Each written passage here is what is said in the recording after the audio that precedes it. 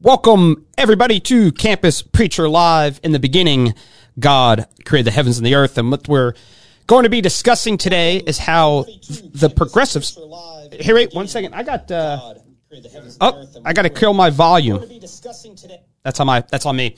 That is all. This is what happens when you go live and you're learning as you go. So what I'm seeking to discuss here today is the reality that progressives will often take the term image of God to push an agenda. So if you ever go to like Sojourners, I think it's Sojourner.net, if you ever read like Ron Sider's stuff, he'll often appeal to the image of God. And I've been thinking about this for a while because it's not even so much, and when you hear them say image of God, it's never image of God. It's always Imago Dei. They always give you a little Hebrew in it, as if it's a little more authoritative. And when you hear it, it can't just be, you just can't hear Imago Dei. You got to picture yourself on like a rooftop in New York City or in LA, and you're drinking your wine, you're eating some cheese, you got your trans flag there, you got your gay flag there, you got BLM there. Kind of the whole network of isms is there, and you're just dropping, yeah, you all are the Imago Dei. That's kind of how it has to be said, as the Imago Dei. And one of the things I've kind of noticed as a trend over the years, so in going to seminary, coming out of seminary, I've seen quite a few people commit adultery or leave their families. And interestingly enough, more often than not, those individuals who were, more or less conservative Bible-believing Christians, if they had not completely left the faith after that event, they at least go fairly progressive. They get into BLM, they get into LGBTQ stuff, and they kind of step away from the law of God, and they begin to appeal to the Imago Dei, is what they begin to do. And it stood out to me because a few years ago, my Cleveland Indians, I think it was 2016, lost the World Series to the Chicago Cubs in 7 games. And I think we're up 3-1 at one point. We should have won the series, but we losing 7 games. And the MVP of that was a guy named Ben Zobrist, I believe is his name. And about a week ago or 2 weeks ago, I heard a story about Ben where he and his wife, I guess, were in marriage counseling. And his wife, who at the time just seemed like a, what would you like? Kind of just your average evangelical megachurch type of woman, if that makes sense. Just kind of like the big hair and, wanted the singing career. And it was, kind of a lot about her. And so, girl, wash your face, that sort of stuff.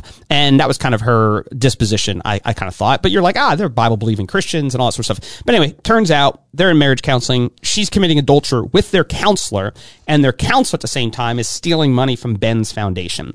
And, so this came across like on my Instagram or my Twitter feed. And so I start to read the story a little bit, and I go to her, her Instagram page. And I felt like, and fascinating enough, here she is, lo and behold, she's now pro-LGBTQ, and her stuff is about BLM and oppression and all this sort of stuff. And it kind of fit the profile. Obviously a little bit different. She's not a man leaving her family or whatever it is, but here we have an adulteress now going woke in her theology. And she's still trying to keep the Christian element to it. And so what I want to do is read her letter, because I think in many ways she's not sophisticated enough to dress it up. Then what I want to move into was a little bit of some of the controversy surrounding the SBC and Ed Litton and J.D. Greer, particularly, in some of their comments regarding we whisper where the Bible whispers and we shout where the Bible shouts, and kind of see how even if they're not, they're smart enough not to be this blunt and this is kind of naive in their description of what they're doing. But I would want to argue what they're actually doing is laying the seeds for Julianne, I think it's Julianne or Juliana's thinking is what we need to realize is taking place. So let me read her letter, and then we can kind of get into it a little bit more. She says this: "Hello, friend. This is a community." This is her Instagram page. I don't know how communal it is, but it just says, "This is a community where all faiths, every gender, race, ability, sexual orientation, and creative expression are welcome. To address your concern directly, I am LGBTQ affirming and celebrating in my personal life and here on this platform and celebrating." And I don't know if that means she's now LGBTQ, that's what she's doing in her personal life and here on this platform. The verse you quoted, so it's original, I guess she's writing somebody in the context of an email who maybe appealed to Romans 1 regarding homosexuality. It says, the verse you quoted is an easy out button to permit oppression within the church, within the Christian church. I know because I come from it and was myself complicit within it for years. I could point out that the word unnatural in the Romans passage you reference is the same word used for the horror Paul expresses over women having unnatural short hair. I could also point out, so even like that sort of thing, let's grant that there are a bunch of Christians who are, were totally wrong on the length of some women's hair. That does not prove that Romans 1 is saying homosexuality is okay, but it's kind of a separate issue. Paul expects women have unnatural short hair. I could also point out that the Bible arguably never addresses loving and committed homosexual relationships, which is just kind of BS. They knew those things were taking place in the first century. And that stuff still would have been opposed. Real simply, Leviticus says a man should not lie with a man the way he does a woman. It doesn't say, anything about committed relationships or merely abusive relationships. But the very nature of the act, homosexual, and this is going to all tie into the image of God stuff, here in a minute, committed homosexual relations. But I think perhaps the clearest thing I can say is that I reject any scripture. Plain and simple. At least she's honest up front. But I think perhaps the clearest thing I can say is that I reject any scripture from the Bible or elsewhere that promotes hate, inequality, or oppression. Therefore, I reject and do not adhere to the verses in the Bible that condone slavery, genocide, rape, female subjugation, and every type of oppression. My God, my Jesus is love. The absolute truth that I live by is Imago Dei.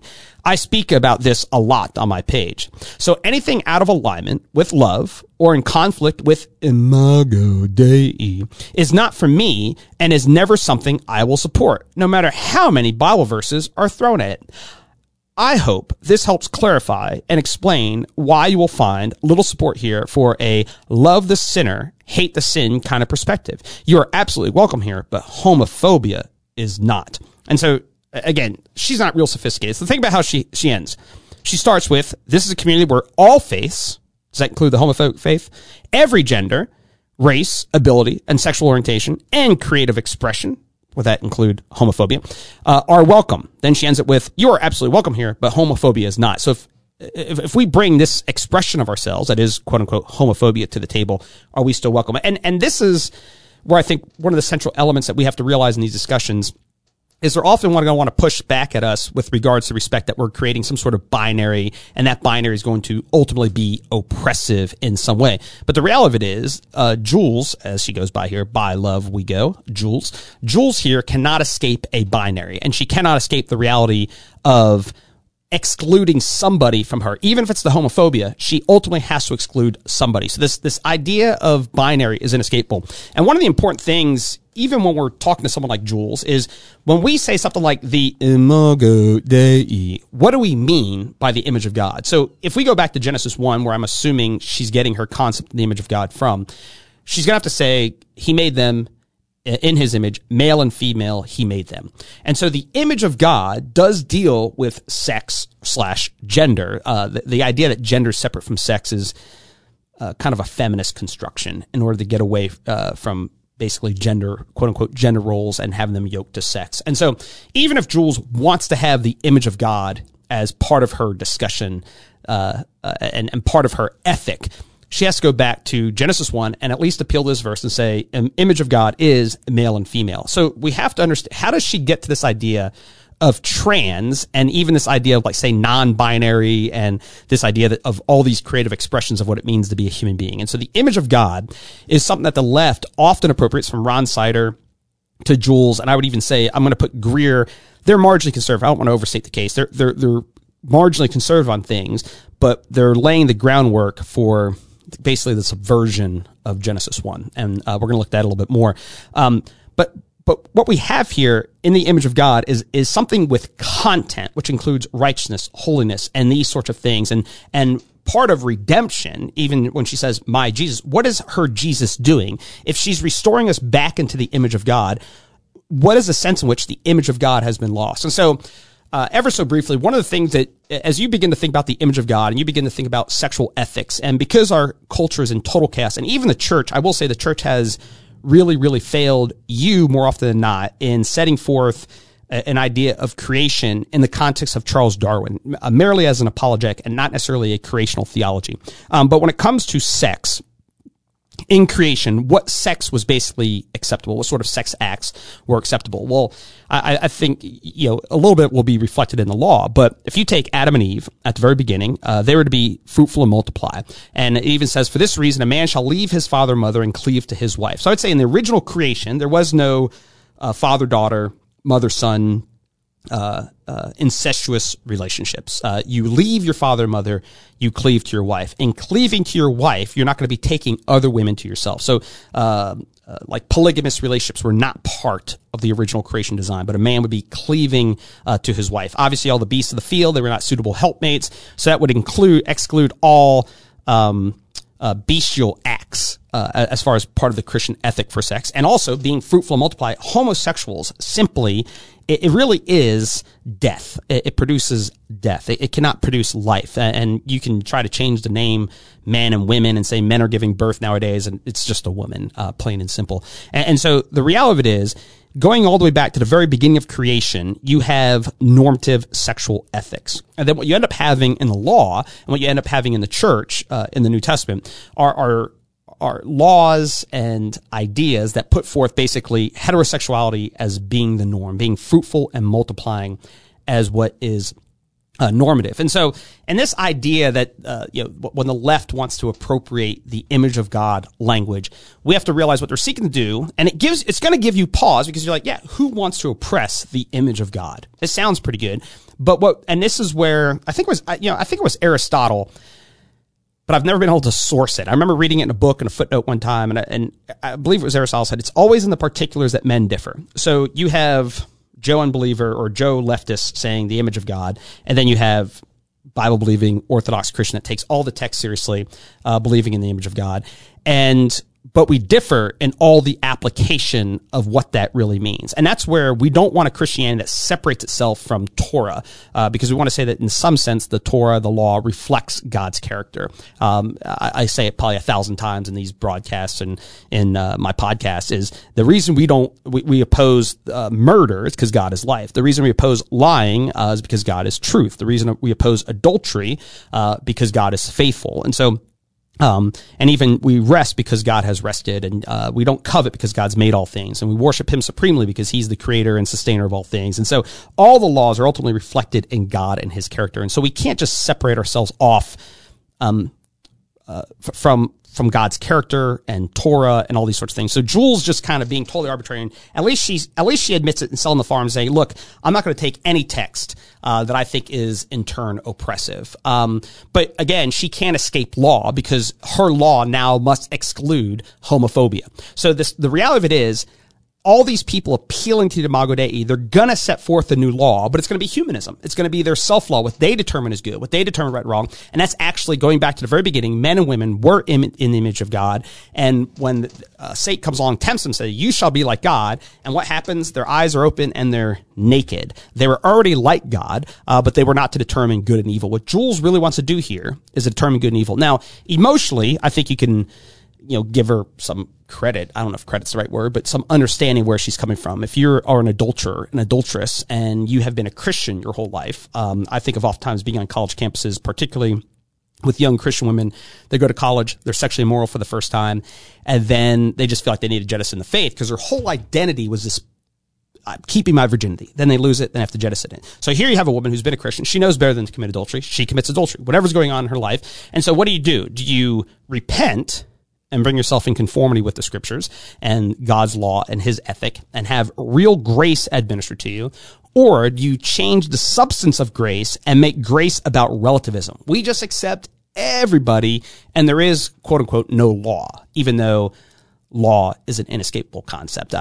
She's anti-homophobia, so that's a de facto law she has to deal with. And so what I want to do also is what I want to discuss is, there's actually two things leading into the J.D. Greer thing, and this is a little bit tangential, but it's actually related, is I I was having a discussion with some people last night regarding transgenderism and just kind of the reality. And you have these two brothers, the Wachowski brothers. I don't know what they go by the Wachowski sisters now. They're the ones who gave us The Matrix, which I have actually never, ever seen The Matrix. It's one of those movies I've just never sat down to watch, and then lo and behold, they come out. So I almost feel like I should, because when I was trying to look them up today, they were saying it was about being trans and stuff like that. But one of them actually wrote a little bit like a manifesto type thing of them becoming trans, and I think it really sums up well. And you're going to see how this relates to some of J.D. Greer's comments here in a second. But he ends up saying this in his kind of manifesto. He says, "But these words, transgender and transitioned, are hard for me because they both have lost their complexity in their assimilation into the mainstream. There is a lack of nuance of time and space. To be transgender is something largely understood as existing within the dogmatic terminus of male and female." So you have this binary, male, you have this female, and trans is somehow this go in between. He was saying the part of the problem is that you have this terminus, you have this male, female, this binary, but that goes back to the image of God. And this is how it ties into Jules' comments. Jules says, hey, we want the image of God, male, female. Now you have the Wachowski brothers saying, this whole idea of transgenderism, LGBTQ, is somewhere in this terminus that's just wrong in having it in this male and female binary. And so it's just kind of interesting. If you begin to listen to the trans people and what they're thinking through, it's a whole other philosophy. And so these progressive Christians are kind of a stop along the way. And he goes on to say, and the transition imparts a sense of immediacy, a before and after from one terminus to another. But the reality, my reality, is that I've been transitioning and will continue to transition all of my life through the infinite. It's almost like Zeno's paradoxes, through the infinite that exists between male and female, as it does in the infinite between the binary of 0 and 1. We need to elevate the dialogue beyond the simplicity of binary. Binary is a false idol.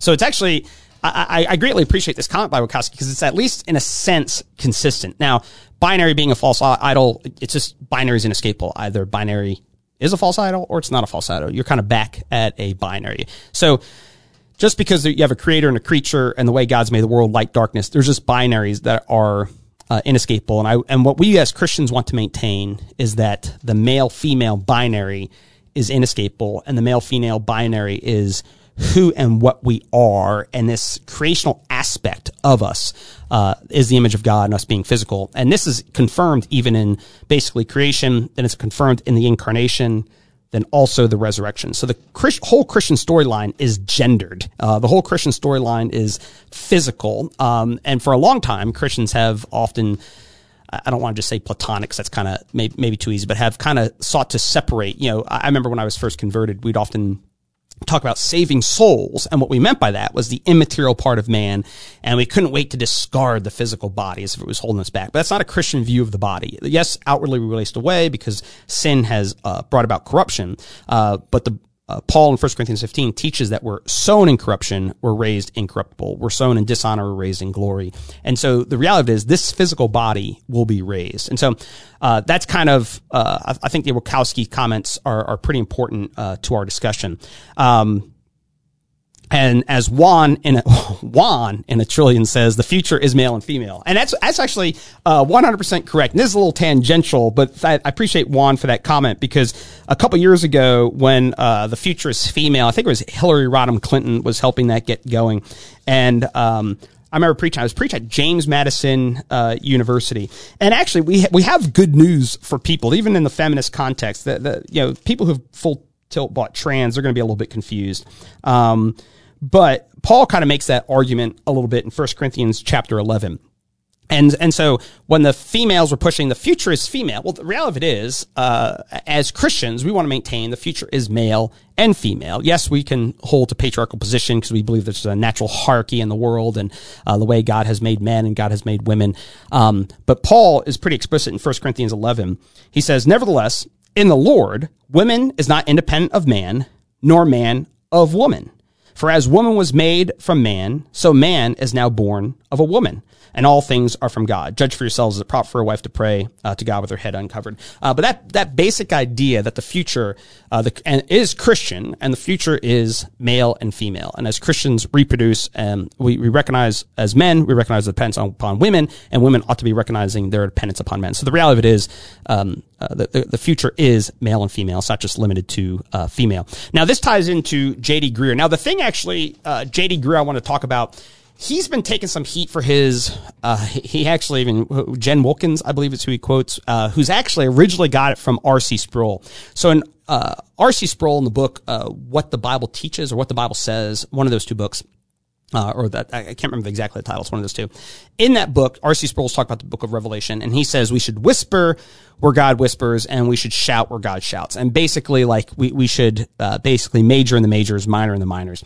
And Jen, Wilkin and J.D. Greear want to apply that to, homosexuality. And so they want to say, we want to shout where the Bible shouts, we want to whisper, and the Bible shouts about greed and materialism and self-righteousness and da-da-da, but it whispers about sexual ethics. And the Bible simply does that. But even on the flip side, if you take, I don't know how he's determining what the Bible shouts about, what the Bible whispers about particularly, but even if you take that basic idea and you go to Jesus, and one of the things he did say, Jesus never talked about homosexuality. He didn't talk about bestiality. He didn't talk about pedophilia. There's a lot of things Jesus did not talk about. And just because he did not talk about it, should we therefore say, well, he's whispering about pedophilia, therefore, he's whispering about, bestiality, therefore he hadn't talked about it, so, but on the flip side, I can't remember the exact numbers, but he talks about hell some 70 plus times. And I think, I can't think of actually a place where he tells somebody, I love you. He did love Lazarus, and he obviously does love people, but I think love is maybe sound 13 or 14 times, on the lips of Jesus. And so should we shout? Should we spend more time talking about hell and just saying, well, by mere word count, Jesus talks about hell more than he does love. Therefore, this is clearly what he's shouting about. And I don't think J.D. Greear would go that route. But what he ends up, let me get this clip.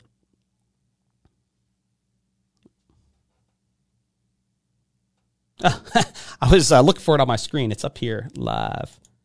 And so in this clip, so I'm setting aside the whispering part. And more what I want to get at is between Ed Litton and J.D. Greear, they're just really sloppy in their thinking. So you think of Ed Litton, if you're paying attention to what's going on in the SBC, even his church got a lot of pushback when he was elected. Was that last week or 2 weeks ago?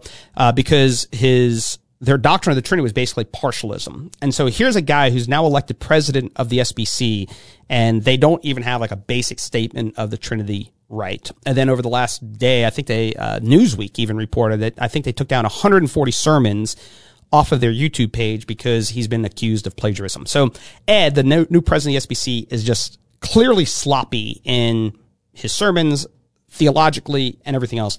And he quotes J.D. Greear. He basically kind of stole this sermon from J.D. Greear. And the thing that I want to highlight here is how J.D. Greear appeals to the image of God. Listen to this. And when you finally realize that in your soul, you'll stop being a judgmental, pharisaical dispenser of the law, and you'll suddenly become a gospel witness.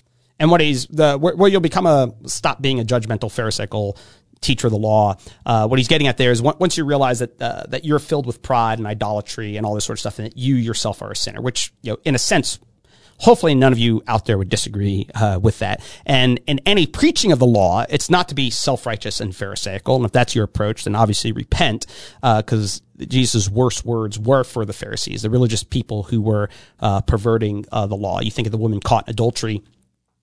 Jesus standing in the temple. Woman caught in adultery is brought to him. He writes on the ground, which is probably related to the Daniel writing on the wall, and then also the writing of the Ten Commandments. And none of them are able to stone the woman, are able to judge. And Jesus says, who here is to condemn you? Nobody. I don't condemn you either.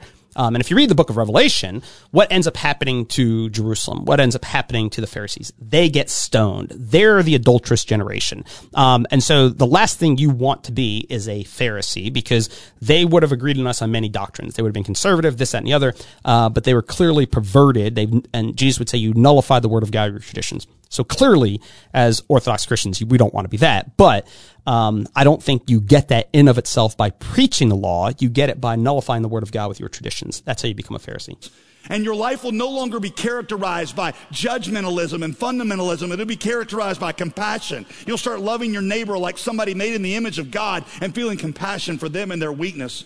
You will begin to treat them first and foremost like people who deserve compassion, not scorn or judgment or a political voting bloc that we need to marginalize. When you understand that, then what that means is that you become a person who will, for example, stand up and be among the fierce. This is the part you need to hear.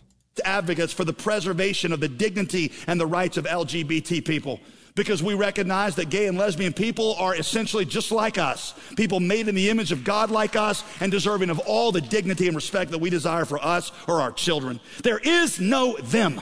That's what Paul is saying. It's just big old we. All right, that's and when you find that's enough. That's enough. So you realize there he appeals to the image of God. And what does he say? What will happen once we realize that we're sinners? We will become the biggest advocate of LGBTQ rights. Why in the world would an Orthodox Christian and become a biggest advocate of LGBTQ rights? Like, and from there, what do you even mean by rights? Like, if you're talking about the idea that someone walking down the street should not be assaulted because they're presumed to be gay or something like that, then obviously every Christian ought to be advocating that. If you're talking about, people being harassed and beat up and physically threatened and all that sort of stuff, then fine.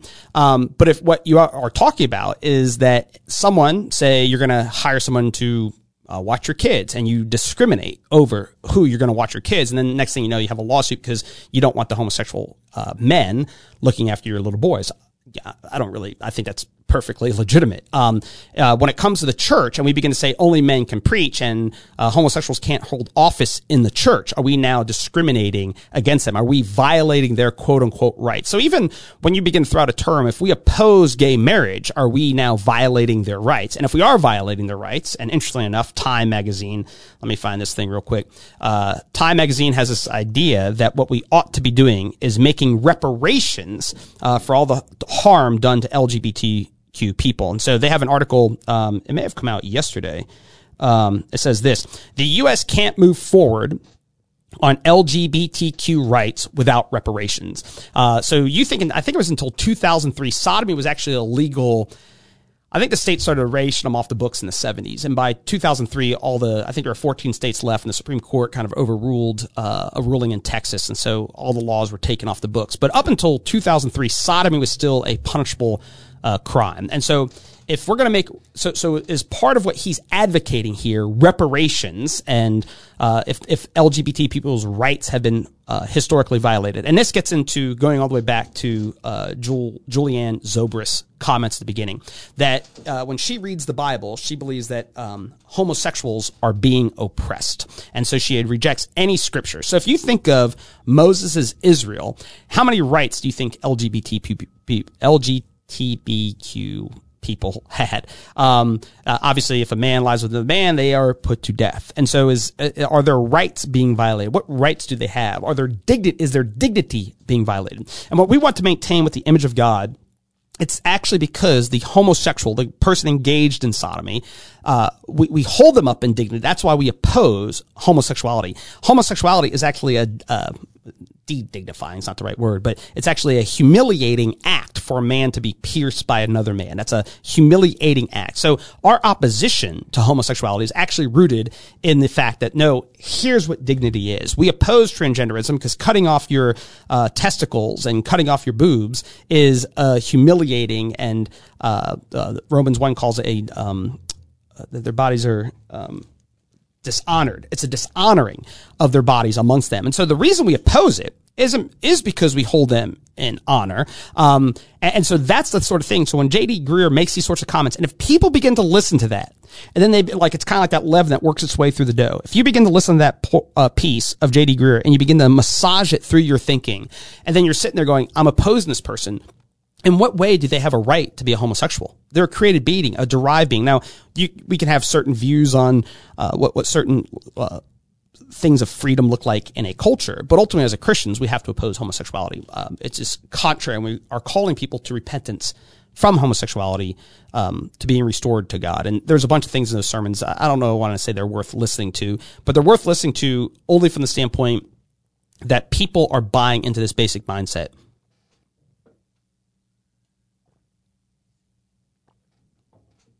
and that what J.D. Greear is saying today is going to bear fruit downstream, and a downstream fruit of that is going to be pro-feminism, pro-LGBTQ, and these things are intertwined because what they want to do, and it even ties in with the J.D. Greear tweet from a couple years ago. And the reason these things are intertwined is because what feminism wants to do is say that our gender identity is a social construction. What the LGBTQ people want to say is that our sexuality is a social construction. What the trans people want to say is, yes, I have a penis, or I have boobs, I have a vagina, whatever it is. But all of those things are not the real me, or they're not the social me. And the social me is actually a female, even though I have a penis and all that sort of stuff. The social me is identifies as a female. And so all these things are ultimately intertwined. And it even ties back to this. And this is a quote from J.D. Greear from May 5th, 2018. He's responding to Beth Moore. He says, hoping that we are entering a new era where we in the complementarian world take the word of God seriously. And I would say we might need to shake the word complementarian and just embrace the term patriarchy, because complementarian is too easily elastic, and it is a response to feminism. So it's probably not the best word to begin with. But because even J.D. Greear, who claims he wants to be a complementarian and take the word of God seriously, goes on to say this: not just the parts about distinction of roles, but also the tearing down of all hierarchy and his gracious distribution of gifts to all his children. And so in what way, in the world standpoint, you take Joe Unbeliever, who believes there's a minimal distinction between men and women, and most of those distinctions are socially constructed, and then you want to turn around and say, no, these things are somehow in your ontology as a female, they're somehow in your ontology as a male, and then you want to turn around and tear down all hierarchy. But if we tear down all hierarchy, ask Joe Unbeliever if there's a hierarchy if men can preach in a church and women can't. For Joe Unbeliever, that's going to be a hierarchy. And if J.D. Greear wants to tear those things down, he's going to have to eradicate those distinctions. And so anytime, and this is even ties into the Wachowski guy, talk about these false binaries, anytime you have a binary in their head, for the unbeliever, you're going to be able to privilege one. That's why they want to talk about white privilege and stuff like that. Because as soon as you have white, and then notice how they go by people of color. Because what they want to do is be able to say, here you have white, here you have POC, and white is privileged. And as long as you have whiteness, it's privileged over all these other things. And then this privileging position oppresses all of these things down here. And so what we need to do is get rid of all hierarchy and have this great flattening and this great, basically egalitarian world. And what we want to maintain is simply that's an impossible world. It's a world that we can't have, because God has created us a world with hierarchies, starting with him at the very top. Then you have spiritual beings, and ultimately even one day we'll sit in judgment of angels. According to 1 Corinthians chapter 6, we'll sit in judgment of angels.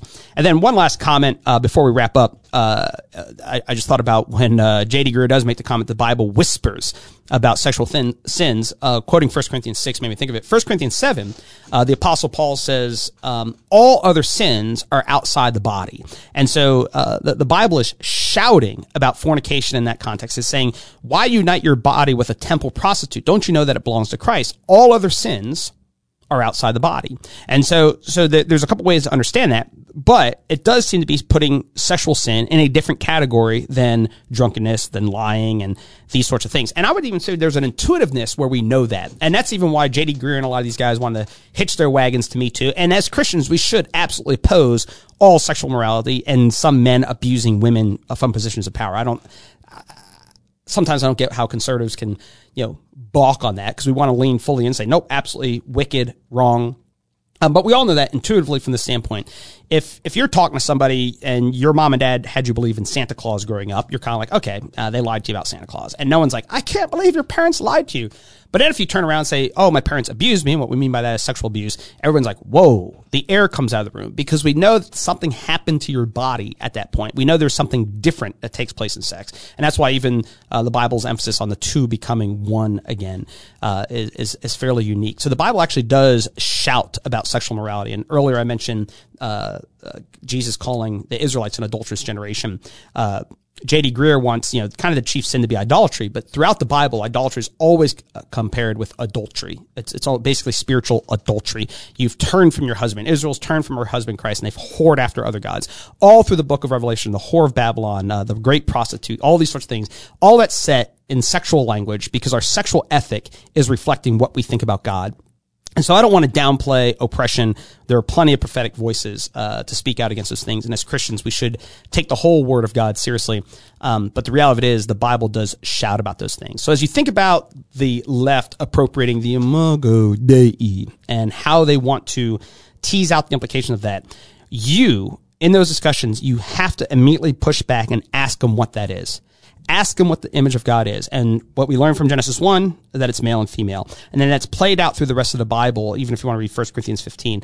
And we are being restored to the true righteous. And so what we can't do, which Jules and I think even, not right now, J.D. Greer is smart enough not to do it right now, but people who are adopting his hermeneutic will get where Jules is if they begin to tease out his implications consistently. And what we need to do is ask them, what is the image of God? How is it separate from the law of God? Why are these actions, when God's going into the Canaanites and wiping them all out, why is that an assault on the image of God that is wrong when God is doing these things? And then ultimately from there, you have to ask, is hell ultimately an unjust act towards the image of God? And again, if we're just going by what the Bible shouts about, what Jesus talks about, he talks about hell more than he does love. So that's this episode of Campus Preacher Live. If you have any questions, comments, demands, rebukes, exhortations, feel free to reach out to me, Keith at campuspreacher.com, Campus Evangel on the Twitter, Campus Preacher on Instagram, Keith Darrell on Facebook. Thank you for tuning in. Feel free to give me any feedback in any of those spots, and we'll talk to you next week.